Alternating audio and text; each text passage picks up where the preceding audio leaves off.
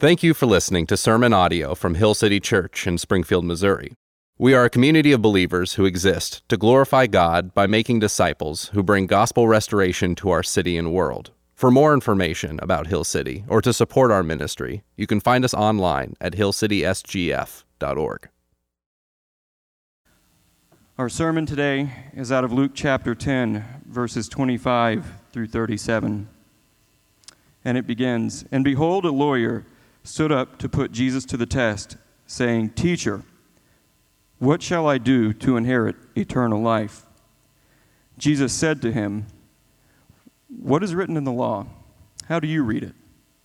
And he answered, 'You shall love the Lord your God with all your heart, and with all your soul, and with all your strength, and with all your mind, and your neighbor as yourself.'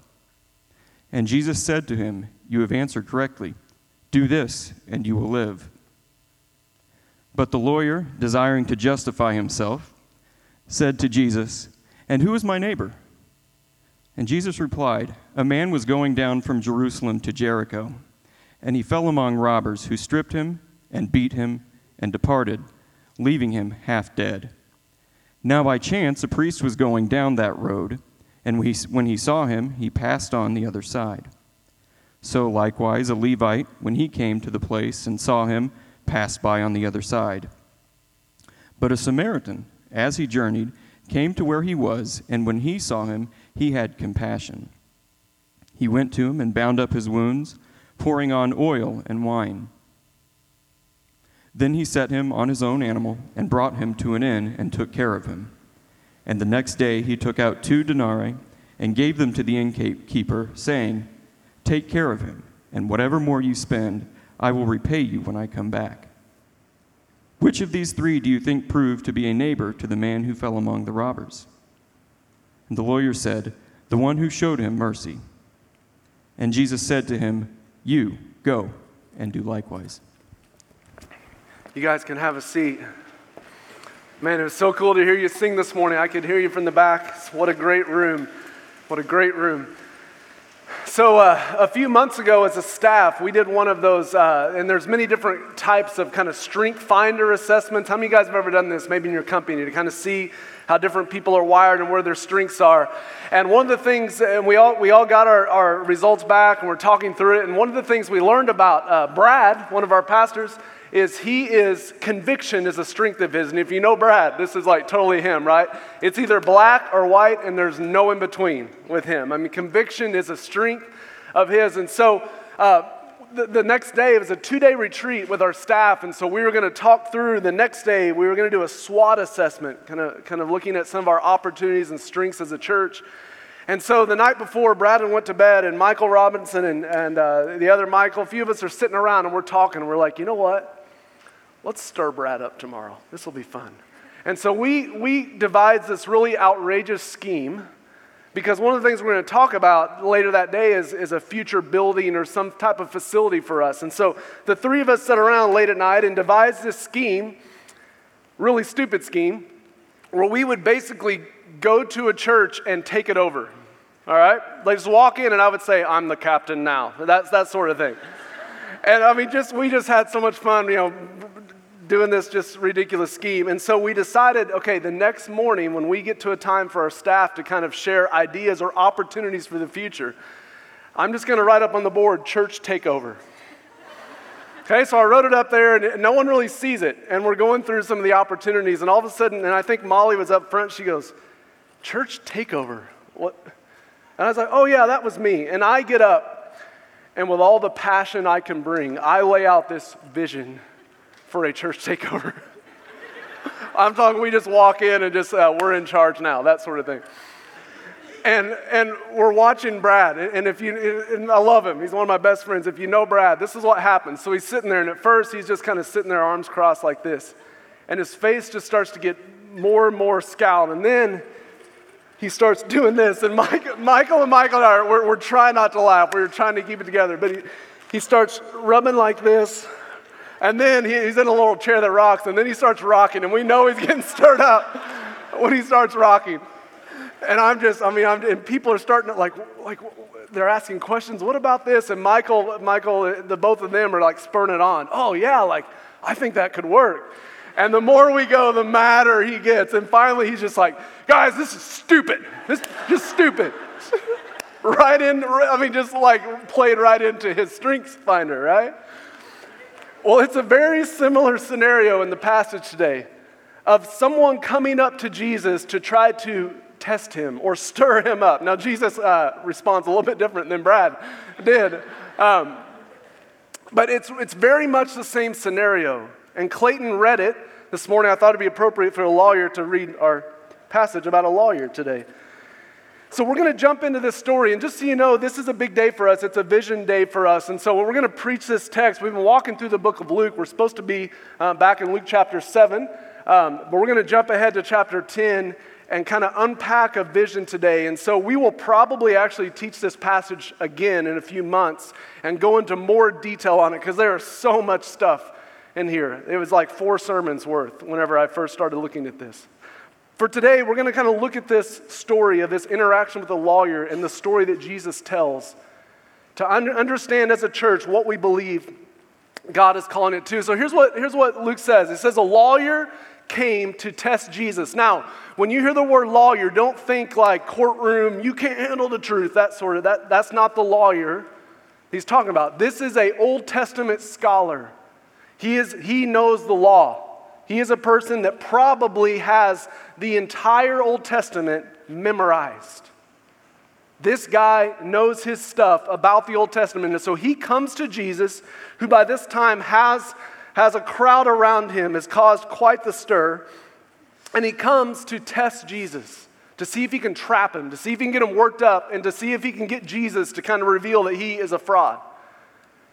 And the guy in the story asks a question. And here's the question he asks. How do I'm just going to write self. How do I inherit eternal life? That was the question. How do I inherit eternal life? And so because he wants to trap Jesus in a discussion that's going to cause Jesus to say some things that are wrong. Here's what he's asking. How do I get myself to God? That's his question. How do I inherit eternal life? How do I, a lawyer who knows the Old Testament law, get myself to God? Now, he knew his answer. He wasn't coming to Jesus because he wanted to learn. He knew his answer. He wanted to see what Jesus says. Well, of course, Jesus knows what's going on. And so what's Jesus do? What he almost always does. He responds with a question. Well, what do you say? I mean, come on, lawyer. You're the professional here. You're the one that knows it all. Like what do you say? Like what's written in the law? And the lawyer jumps in and he goes to a passage of scripture that he knows from the Old Testament. And here's what he says. You need to love God with all your heart, soul, strength, and mind. That's what the Old Testament says. Like you need to inherit eternal life. You must love God with everything. And love your neighbor as yourself. Like that's what the Old Testament says. And Jesus says, well, yeah, you got it. What's the problem here, lawyer? Why are you so stirred up? Like you answered correctly. Now the lawyer misses the flaw. Did you catch the flaw in his question, by the way? How do I inherit eternal life? He already tells his belief. Here's what he's saying.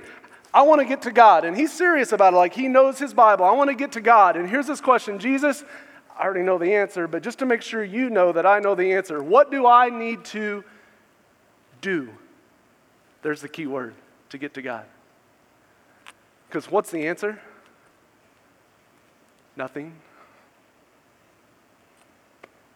Right? You're not going to get yourself there. So there's a flaw in his question. He misses it. And so Jesus says, yeah, do that. Love God and love your neighbor. Now, I think if Jesus was going to engage that more, he would say this. So by the way, you have to do that perfectly if you want to get yourself to God. So you're already out.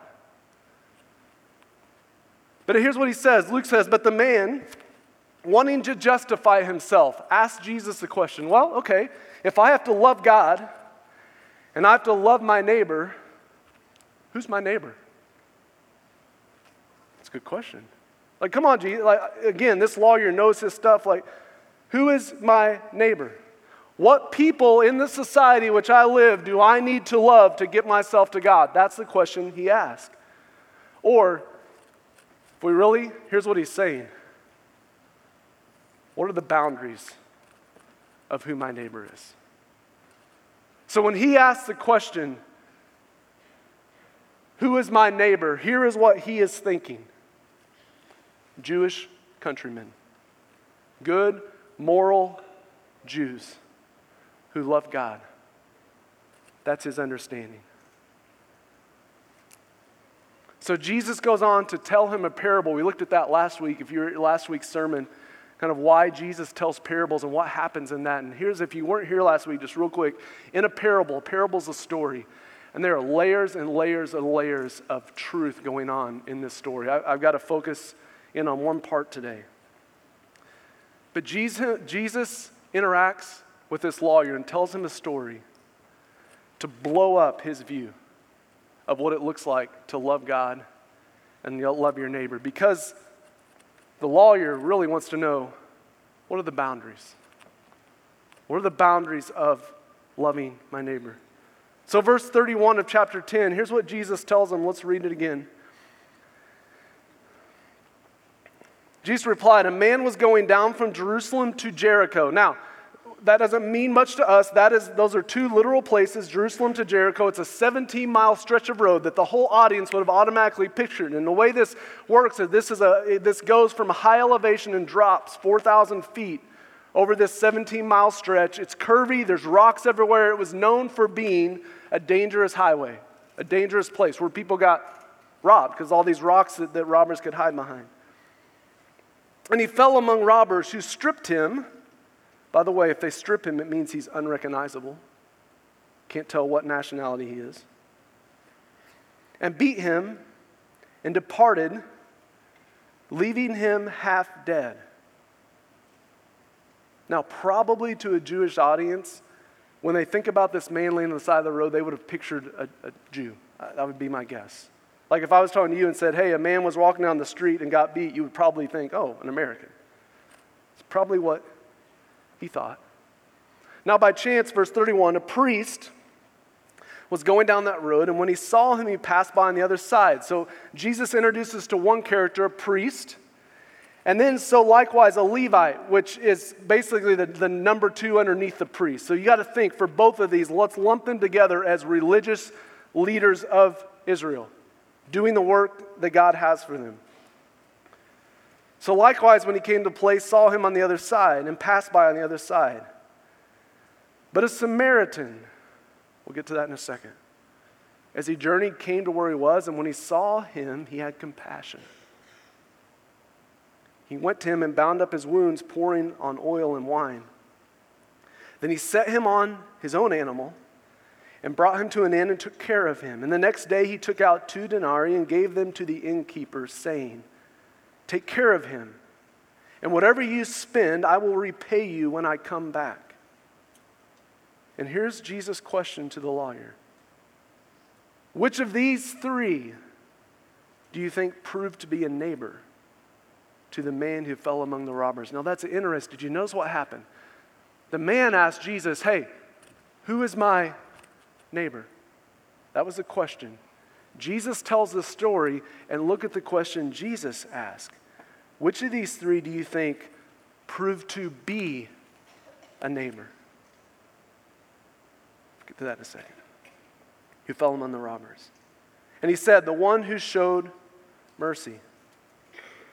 And Jesus said to him, go and do likewise. So let's jump into this parable and let's understand this. And so the question that was asked is, who is my neighbor?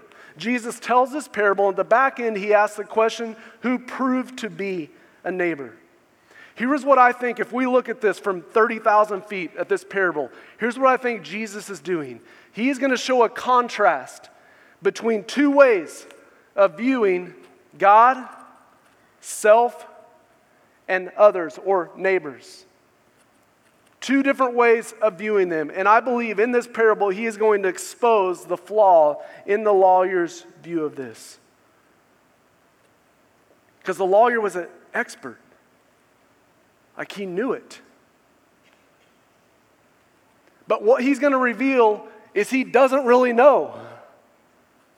I mean, this guy, like, this is how, throw a random passage of scripture from the Old Testament. The Lord is gracious, slow to anger, rich in love. And that lawyer would have said, oh, Psalm 145, easy. He knew it. But here's the question, what did he miss? He probably knew more information about God than all of us. I mean, the guy knew his stuff, but somehow he missed it. And I believe Jesus is going to expose how he misses it. Let's first start with God. Let's unpack maybe what he's missing, this lawyer's missing in his understanding of God. And let's look into the parable to see that. And so all of a sudden, when Jesus is telling this parable, he brings into the story a priest and a Levite. Okay? Now the priest and the Levite, which are important guys in Jewish religious society, they come across, they're walking this stretch of road, presumably either heading towards the temple or away from it to do their work that God has called them to do. And they see this guy on the side of the road, and Jesus says they pass by on the other side. Now, before we give these guys a hard time, let's understand, they are doing good. They are moral, religious, righteous men who are on their way to serve God into the role which he has called them to serve. That's what they're doing. These are important guys in Jewish society, but it's not just that they're busy. Like we always think, well, they're busy, they didn't have time. No, there's something deeper going on. Here's what's happening. In the Jewish belief, if a priest or a Levite were to come by and bend down and touch this half-dead man, touch him, and then especially if this man died, they are now disqualified for several weeks of doing their job. They are unclean. So there's more going on here besides, oh, I'm very busy, I have a lot to do.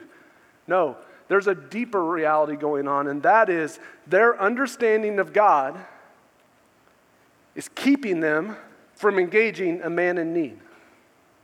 You see that?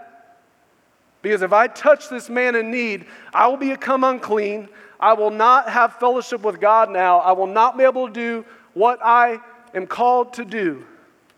And for the Jewish people, there is this obsession with being around anything that was unclean.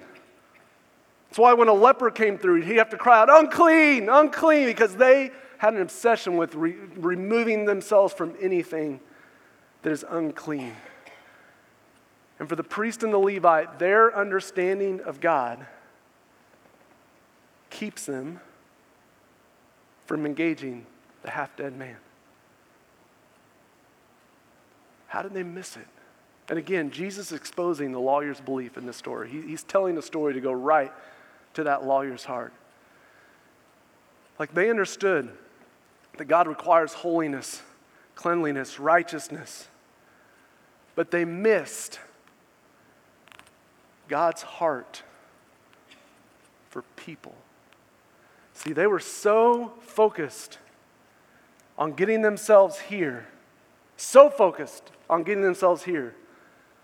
that they have forgot the call of God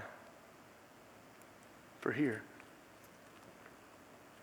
And all through the Old Testament, scriptures that these guys knew, we see what God has commanded Israel. As a matter of fact, when God came to Abraham and birthed the nation of Israel, here's what God told Abraham. Listen, Abraham, you're going to be blessed. You know why? To be a blessing to neighbors, others, non-Jews, the world, nations. You're going to be blessed to be a blessing. Why? To show them what I am like, to show them who I am. That's what God told Abraham. But as a whole, the Jewish nation, they forgot this. They left it. And you'll see, and we're going to read a few. We've been doing prayer gatherings for the past 3 Sunday nights. We've looked at some of these scriptures on God's call. Yes, he calls holiness. He calls us to righteousness. He calls us to walk away from sin. But there are passages all throughout the Bible where God is going to call us to a word that we're going to call today mercy. And these guys forgot it. Amos chapter 5, here's what God says about Israel and all their religious things they're doing. I hate, that's a strong word. I despise your feast. That was a religious feast. It was like Thanksgiving or something, like religious feast. I take no delight in your solemn assemblies. Even though you offer me burnt offerings and grain offerings, which they were commanded to do, I will not accept them. And the peace offerings of your fatted animals, I will not look upon them. Take away from me the noise of your songs. To the melody of your harps, I will not listen. But here's what he says. Let justice roll down like waters. It's to neighbors. Like an ever-flowing stream. Isaiah 1, here's what he says. What is it to me? God says to Israel, the multitude of your sacrifices, says the Lord. I have enough. Burnt offerings and rams and fatted, well-fed beasts. I do not delight in the blood of bulls, lambs, or goats. He goes on in verse 16, wash yourselves, make yourselves clean, remove evil from your deeds from before my eyes. Cease to do evil. Learn to do good. Seek justice. Correct oppression. Bring justice to the fatherless. Plead the widow's cause. Hosea 6, he says this, for I desire steadfast love and not sacrifice, the knowledge of God rather than burnt offerings. Here's what God keeps reminding his people. Guys, you've missed it. In your attempt to measure up to me, to get yourselves to me, you've totally missed the call for others. You've totally missed it. Micah 6, he has told you, O man, what is good. What does the Lord require of you but to do justice, to love kindness, to walk humbly with your God. One more, Jeremiah 29, seek the welfare of the city where I have sent you into exile, and pray to the Lord on its behalf, for in its welfare you will find your welfare. As a nation, Israel, they were zealous for God. We got to understand this about Israel. Guys, they were probably more serious about their faith than we are. Their day was filled with prayers and all these feet and everything they did. Like they were serious about God. But what had happened over the years that their focus completely got to making themselves presentable to God through their actions, self-righteousness. And in doing that, they totally missed the call to love neighbors, and not just like they ignored, like they hated neighbors. And you can see that through the interactions in Luke, how they despise people that are outside of their little box. See, the problem with self-righteousness, the problem with trying to measure up, which some of us are still doing, where is the focus? Me. Like if I'm trying to measure up to God, I am constantly trying to do more, do this. Like the focus is all here.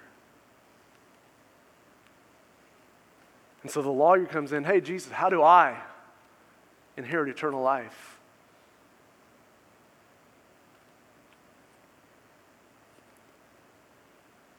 Hill City, we can be a church with great theology and an understanding of God, and we are trying to be that. We can be a church with great gospel-centered worship, great preaching, great discipleship. But hear me, if we miss the call for mercy to our neighbors, we have missed the heart of God.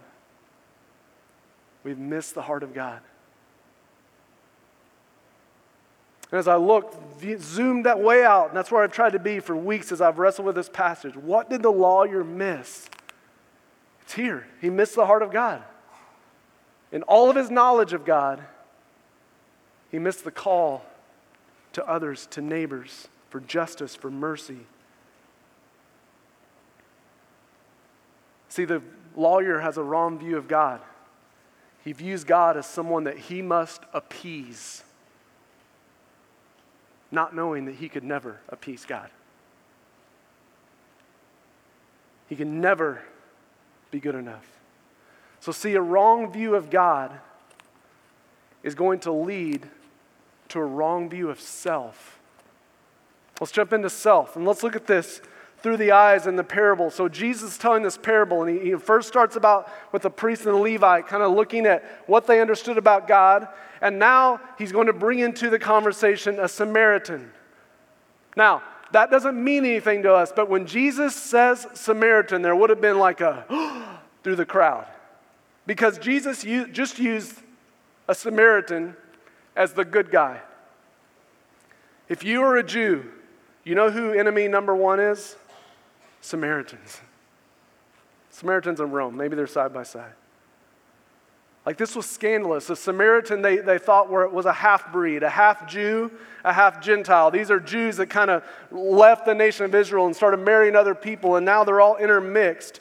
And so when Jesus mentions a Samaritan, he is tapping into a bigger discussion about who's in and who's out, because Samaritans were out. And Jesus just drops that name. It's a discussion. When Jesus mentions Samaritan to the lawyer, he's entering a discussion about your identity being in who you're against.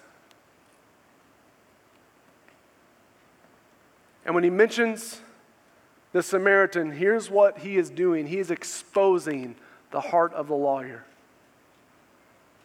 See, the reality is the lawyer doesn't realize that he's not the hero. The reality is that this lawyer is the half-dead man on the side of the road, helpless. And when he mentions this Samaritan as a guy he took, like, is exposing every bit of ethnocentrism in his heart, because that is the one guy that he hates. And he is revealing to this man, listen, lawyer, your view of self is that here's you and here's Samaritans. And he just blew that open to say, listen, you are totally wrong, because you and the Samaritan and the half-dead guy are in the same boat, helpless. Jesus is trying to show him a right view of self.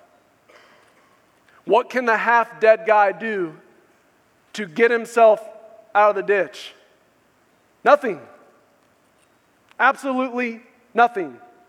He is half dead on the side of the road. He will die if someone outside of himself doesn't come as the hero. And so Jesus uses the most outrageous person he can think of to this lawyer outside of this dead man's self to raise him up. And here's what Jesus is trying to show in this scenario. Listen, there is nothing you can do to get yourself here. And as a matter of fact, I will use a Samaritan as the hero to show you have a wrong view of self.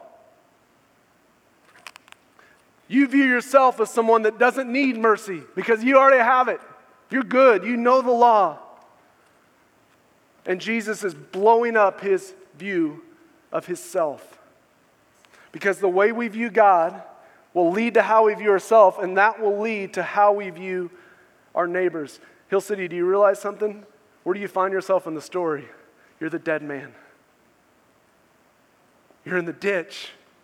It's interesting, when we hear this story a lot, we want to put ourselves into the eyes of Samaritan. You know, yeah, I'm going to come help the person in the ditch. No, you're in the ditch. That's us. And Jesus is the one that shows us mercy. And Jesus doesn't come and bandage our wounds like Jesus became. He took our wounds. Jesus didn't pour on oil and wine. He poured out his blood. He didn't just pay for a few nights hotel while we could get better. He paid for our redemption with his death. Like, Jesus is the one that pulls us out of the ditch. And I think he's trying to show the Samaritan, will you get off your high view of self and realize, dude, you're in the ditch. You need mercy. If you're like me, he pulls us out of the ditch, and I crawl right back in the ditch. And Jesus keeps showing us mercy. Jesus trying to illuminate to this guy his view of self and viewing him above everyone else. Viewing that he can somehow get himself to God by his good behavior, and everyone else is out of that box because they obviously are not as good as I am. Now, this is conjecture because we don't know, but I wonder what the view of the Samaritan is. So Samaritan's walking down the road. He's heard what the Jews have said about him. You're an outcast. Like, you're on the outside. You're unloved. And he comes by, and that's what he's heard. And now he sees this guy. And you know what? He may be thinking, this is conjecture. We don't know. That guy's a lot like me. Outcast. Half dead. No one cares about him. See, as we start to get a right view of self, and Dr. Marshall didn't preach this in the call to worship. He showed me. I told him when we were walking out, dude, you showed me up. Come on. You're the half-dead guy whom God has shown mercy. You were an outcast, but now you've been brought in. And so for Samaritan, whenever he realizes that, and all of a sudden he can look at this guy, you know what? We're the same. I'm not above you.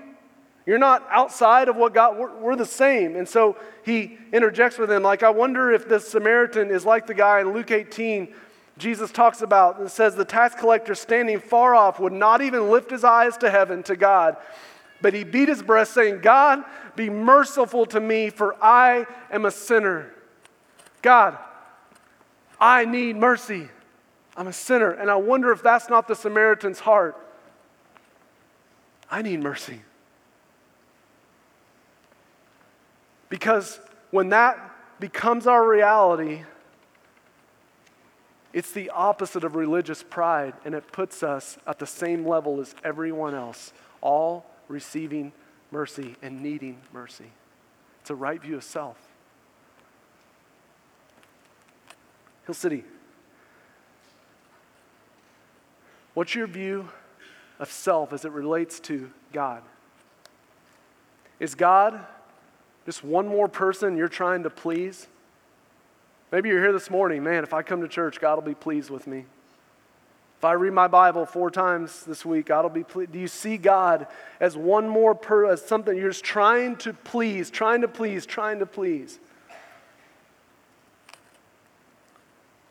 Do you see God as up there saying, come on, Daniel, get your act together.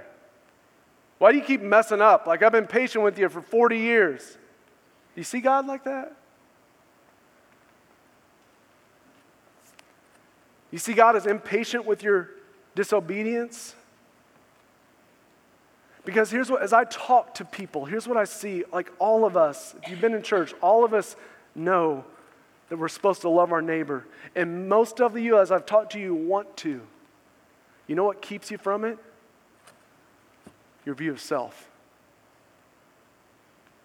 When I finally get rid of this sin I've been struggling with for 10 years, then I can do that.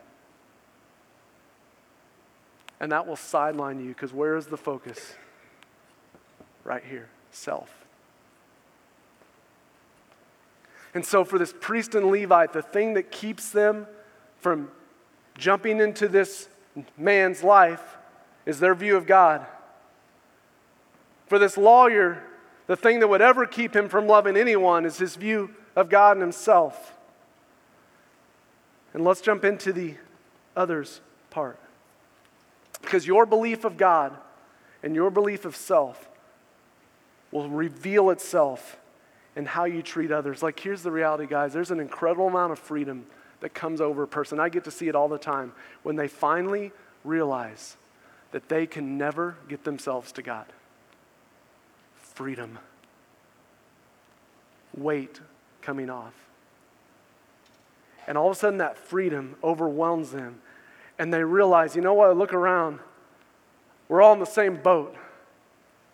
And I don't have to do something extra to receive more mercy. No, Jesus has already shown me mercy. We sang about it earlier. He has shown me mercy, forgiven me. I am a child of His.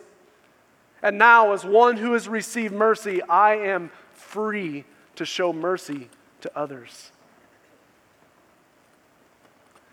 When your belief of God and belief of self are true, then mercy will overflow from that. Mercy will become personal. I was watching the Chiefs game, the Chiefs preseason game yesterday. By the way, guys, I don't know. We'll see. We'll see. And during the halftime, there's this little part where they were interviewing the players on some of the causes that they were involved in. And I don't know if any of you saw this, but it's fascinating to me as they're interviewing all these players and kind of where they're doing charity in their life. Almost every single one of them were involved in charity by something that was personal. Like they'd lost a friend to cancer, and so therefore American Cancer Society was the thing. They have a brother who's disabled, so Special Olympics. Like every single one of them, there's something personal that drove their mercy and compassion towards other people. You know what? That's the gospel. When the gospel becomes real, there's something personal that you say, listen, I have received mercy.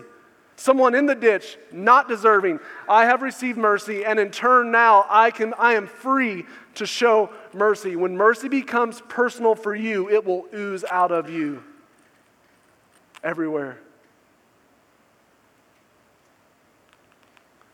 It's a right view of God. It's this holy, righteous judge who shows me mercy as one who doesn't deserve it has received mercy. When that clicks, then mercy will pour out. If we just want to define mercy, compassion is a word that's used. Compassion is kind of a feeling, so mercy is kind of the outward compassion. We're just going to call mercy meeting needs.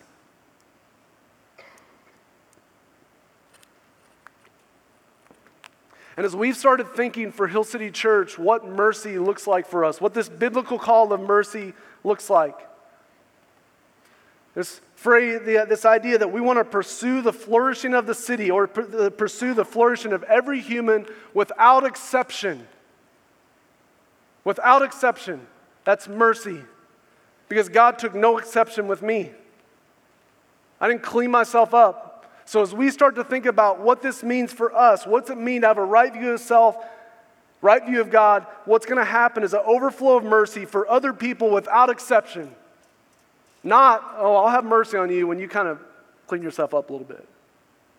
I'll have mercy on you when you work through that addiction. No, without exception. See, Jesus is showing the lawyer, you really have no love for God if you don't have mercy for others. Do you notice when Jesus asked him who showed mercy, the lawyer can't even mention the Samaritan's name? Did you catch that?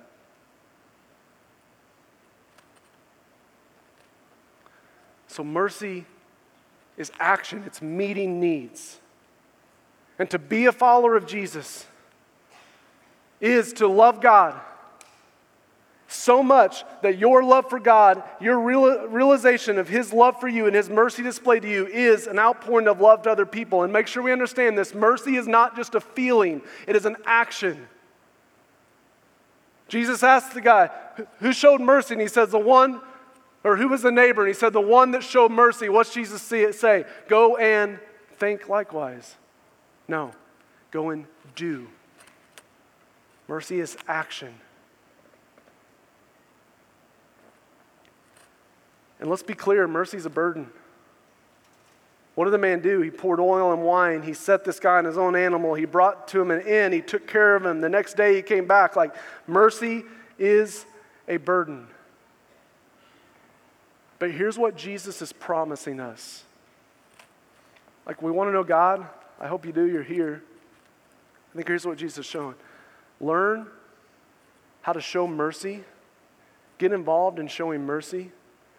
And you're going to get a really good picture of who God is in your life. Like, here's what I'll tell you. Sit across from a man whose father left at a young age, and therefore he sees God as this person. Like, sit across from him in dialogue, and you'll begin to learn more about who God is as this loving, gracious Father. Sit across from the girl who's going from guy to guy to guy to look for her identity. Sit across from her, hear her story. You know what you'll learn? You'll learn that your identity is in Christ. And you've looked all these other places too. Like, sit across, like, as we engage in mercy towards others, something that God does here is teach us more about Himself. Come alongside someone that's addicted. I talked to someone this week, someone that's addicted. Here's what I said, like, I would not wish this addiction on my worst enemy. Hear that they hate it. And then learn as you do that God meets you in your brokenness. Walk with a parent who their treatment of their child, which is horrific, is simply mirroring the treatment they received as a kid. Jump in that. And in doing so, you're going to learn about the heart of God. See, this is what the lawyer did. He wanted to know God, but he completely removed himself, completely alienated himself, drew a box around who he was going to associate with. And in doing so, he missed the call of God. Mercy. It's this call that Jesus is calling us to meet the needs for the flourishing of others without exception. And Hill City, we told you, I've been telling you for weeks, this is a big day for us as we talk about vision. And what we're going to talk about today is our vision of being for the city that flows out of this biblical call of mercy. Because we believe, the elders believe, that we cannot be the church that God has called us to be in Springfield if we do not take action. Mercy is action steps in our community to show mercy to those in our city without exception. So we have a vision called For the City. And for those of you who've been around, this is new, and I'm going to hurry through the first two things here. But part of this vision, number one, is leadership development. We've already had this in place, where we are developing and mobilizing leaders to pour them out into our city. We're working on partnering with a nonprofit in Springfield that's doing the same thing and developing leaders in our city. College students, how many of you are here? That was lame. How many of you are here, students? Let me hear you. Okay. So hear me, you guys are a huge part of this vision of developing leaders. I'm going to talk to you for a second, of leadership development. We're going to talk about being a church for the city. We're going to talk about showing mercy in our city. Hear me, students, you're a big part of this. What could God do with hundreds of students in this town unleashed to show mercy without exception? What can God do? If you study great revivals in history, look at them. You know where they start? Boom. Yep. That's exactly right. That's where they start. They start with young people in this city, in a community saying, we are going to take action. We're not afraid to fail. College students, this is a big part of this vision as we talk about that. Students, after we're done today, if you will hang around, we're going to spend about 5 or 10 minutes talking about some things, and we're going to feed you pizza upstairs for free, and we're going to help you learn how you can engage in this vision. So students, when we're done today, hang around and come down front for that. So leadership development, we'll continue to work on that. There's another part. You've been hearing us talk about this. This is our redemption ministry. This is our idea of pushing back darkness, meeting people where they are. We're already working on this. We already have groups, like there's all kinds of wings of this. Some of the things we already have going is working with men and women who are in sexual addiction, meeting them where they are, helping them work through it, seeing redemption in that. We're working right now already with women who have been sexually abused, horrific stories, and watching the Lord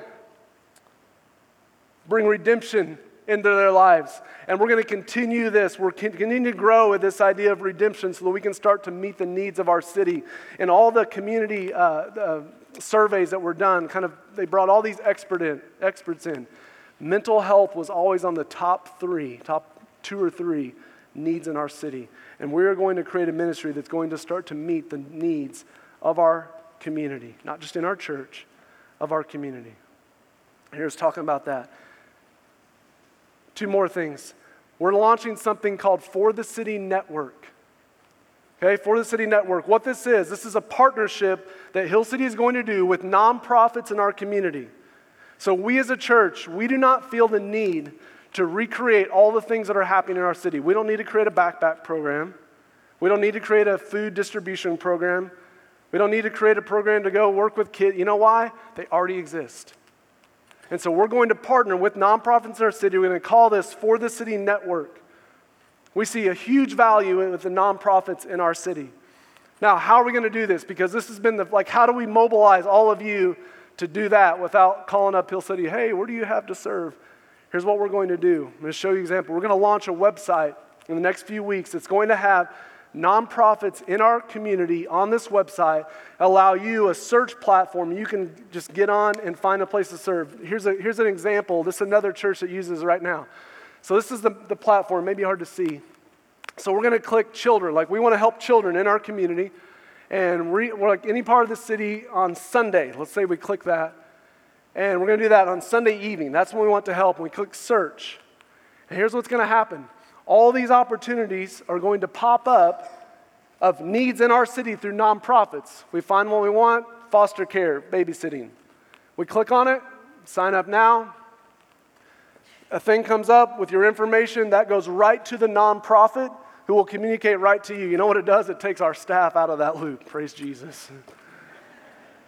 We're going to launch this website. We're getting the nonprofits onto this right now and allow you all an easy platform to engage in our city for the opportunity to show mercy. And then what we'd love to do is invite other churches and other organizations into this to use this website. It's our For the City network.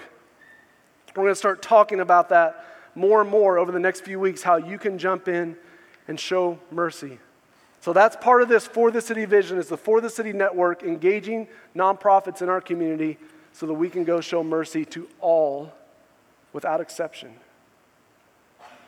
And then the fourth part of this, we're very excited about this. From the days of Hill City, from the beginnings of Hill City, the elders have had a conviction of our church being in a tangible way here for the flourishing of the city. Not just a spiritual way, but in a tangible way. You guys have heard us talk about the scripture from Jeremiah where God tells the Israelites, seek the welfare of the city. And so we've had a conviction from day one that when the time came for us to go towards a building, some type of facility, our conviction was it had to be something that in a tangible way blesses the city of Springfield. Something tangible, not just in a spiritual, well, they can come and meet Jesus, which I hope they do, but something tangible. And we've been wrestling with this because you guys know, if you've been with us, church plant life and setting up and tear down, it's been fun, but it's a drain, right? Sometimes we're at UP, sometimes we're here, Art Museum. Where else have we gathered? Like 5 different places the past 2 years? And so we felt the strain of not having a place for Hill City. And so here's our question as elders, like, we have Hill City Church that we love and we want to equip and train and gather like this and have a place to meet. We want a building, we want something that we can use and won't get kicked out of every other week. But we have this conviction that we want to be for the flourishing of Springfield, for the city. And we've been wrestling, how does Hill City Church and For the City, like, how do we do these two things? And here's what we're going to do. We're going to do something called For the City Center. For the City Center is a facility, a building that's going to allow nonprofits in our city and Hill City Church to come together and use the same facility. So it will not be a building that's used on Sundays 1 day a week and then is empty for the most part through the week. It will be a building that's used 7 days a week. Hill City Church and nonprofits in our city. So we have a couple of architecture drawings of just like first renderings of what this looks like. Here will be the front. Notice what you see first. What do you see? For the City.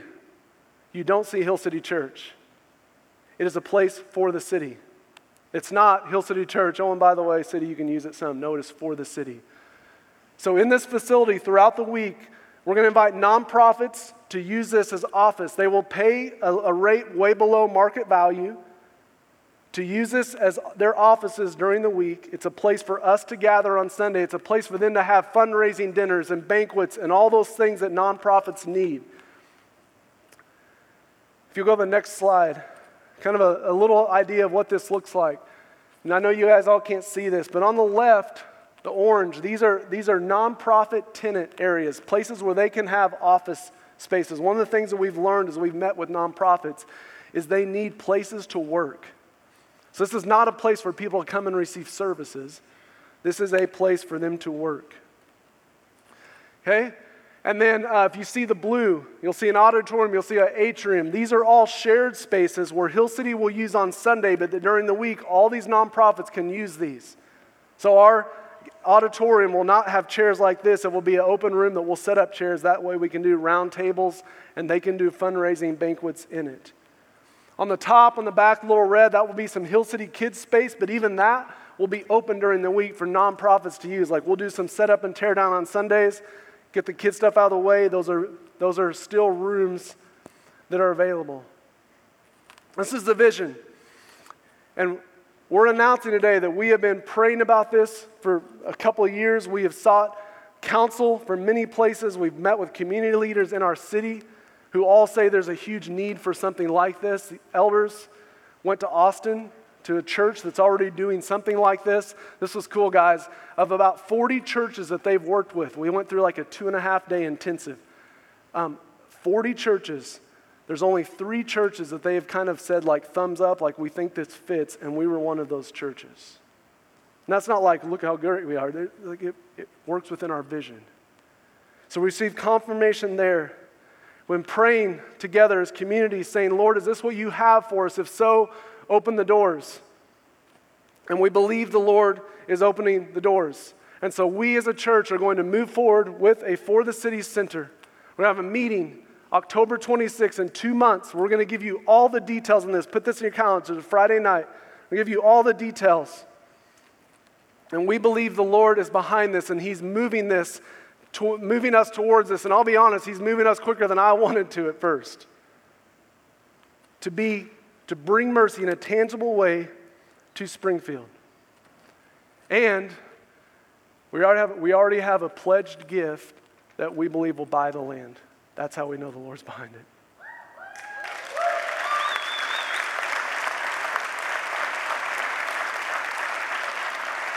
So we are moving forward. It's going to take all of us to accomplish this. Why? Because we believe God has called us to Springfield for the flourishing of our city, to bring mercy. Our view of God, that God is a God of justice, that He's righteous, He's holy, but that God loves people. He loves people. And our view of self, that God has redeemed us, is leading us to show mercy to others. Here's how we'll close, because I have a friend out here, and here's what he's thinking. Okay, great, Hood, this is great, but, dude, I have 3 kids. I'm trying to love my wife. I have a job. I'm barely getting my kids dressed in time to come to church. Like, how am I supposed to show mercy? Like, how do I have time for this? Like, Hood, come on. You talk about the freedom that Christ brings. This feels like a weight. He's out there. I know he is. That's what he's asking. And I've been wrestling with this question. How does this tie in to me and my view of God? And here's what I would tell you, is that the heart of what we believe about God is that God is a giver of good things. And this call for me to show mercy to others is not some obligation that He wants me to do to try to appease Him. We believe that God is a giver, and that is for your good. That somehow in you being someone that shows mercy in a tangible way, gets involved, your marriage will flourish.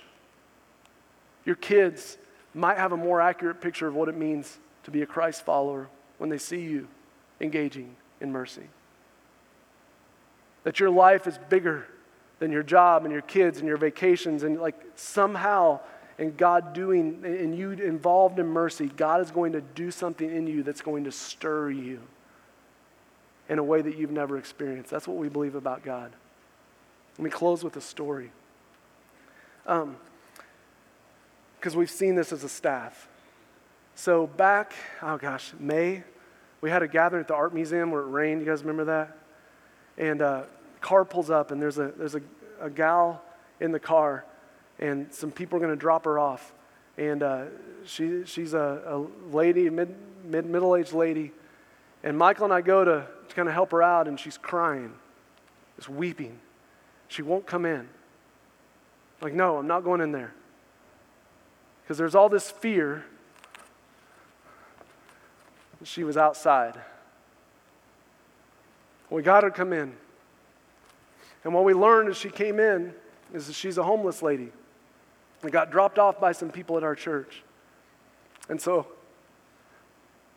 Michael's a rock star. Started engaging her. Michael and Ginger took her out to eat, and they started to hear her story. And as a staff, here's what we said. It's going to be our mission to make sure that she flourishes. And so we started working on this over the past few weeks. And I want you to hear, she's not a project. Like, we love her. And as we've started to work with her, and as we've started to be active in showing mercy with her, God has done something in our hearts and in the hearts of our staff where we have just united together around her. And we're seeing that God's call to mercy is not just some obligation, but it's this joy that as we do together, God is doing something in us in a remarkable way. And so we've been working with her, making some goals for her to get a job and find a way where she can support herself. So it's not just handouts. We've been working. And this was an exciting week for us over the past week because she got a job at McDonald's. Now, this is cool. She got a job, and so her staff have been going to take her to work every day and pick her up. We hung over the last night. She gave my kids a lecture, which was so cool, because she'll get after you if you're not careful. And so like as we've started to do this, to show mercy, like the Lord has done something. And she is not a project, like she's someone we love. And she started her first day of work this week, and so we took just an iPhone video, and I want you to see this.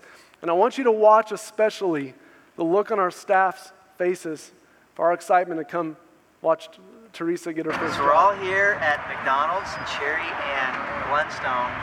We're going to do our staff meeting, and Teresa is starting her first day today, so we're going to say hi to her. So, let's do it. There she is. There she is. Look at you, girl. Oh my God.